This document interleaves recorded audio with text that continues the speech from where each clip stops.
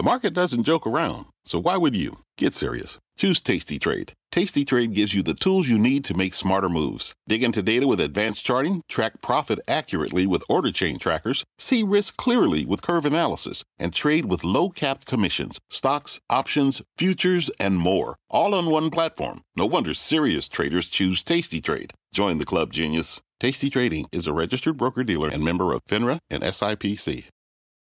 With a CNBC Your Money Minute, I'm Jessica Ettinger. We didn't get a recession last year, even though a consensus of economists said we would. But one expert says a recession is still on the way.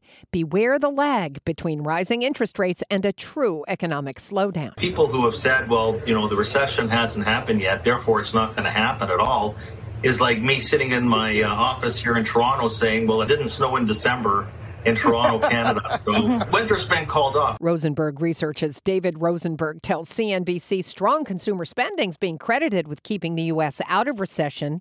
But there are holes in that. For all the talk about how great the consumer balance sheet is, why are we seeing auto loan delinquency rates go up to the highest level in more than a decade? Credit card delinquency rates, highest level in more than a decade, with the unemployment rate below 4%. Lots more on the economy at CNBC.com. I'm Jessica Ettinger, CNBC.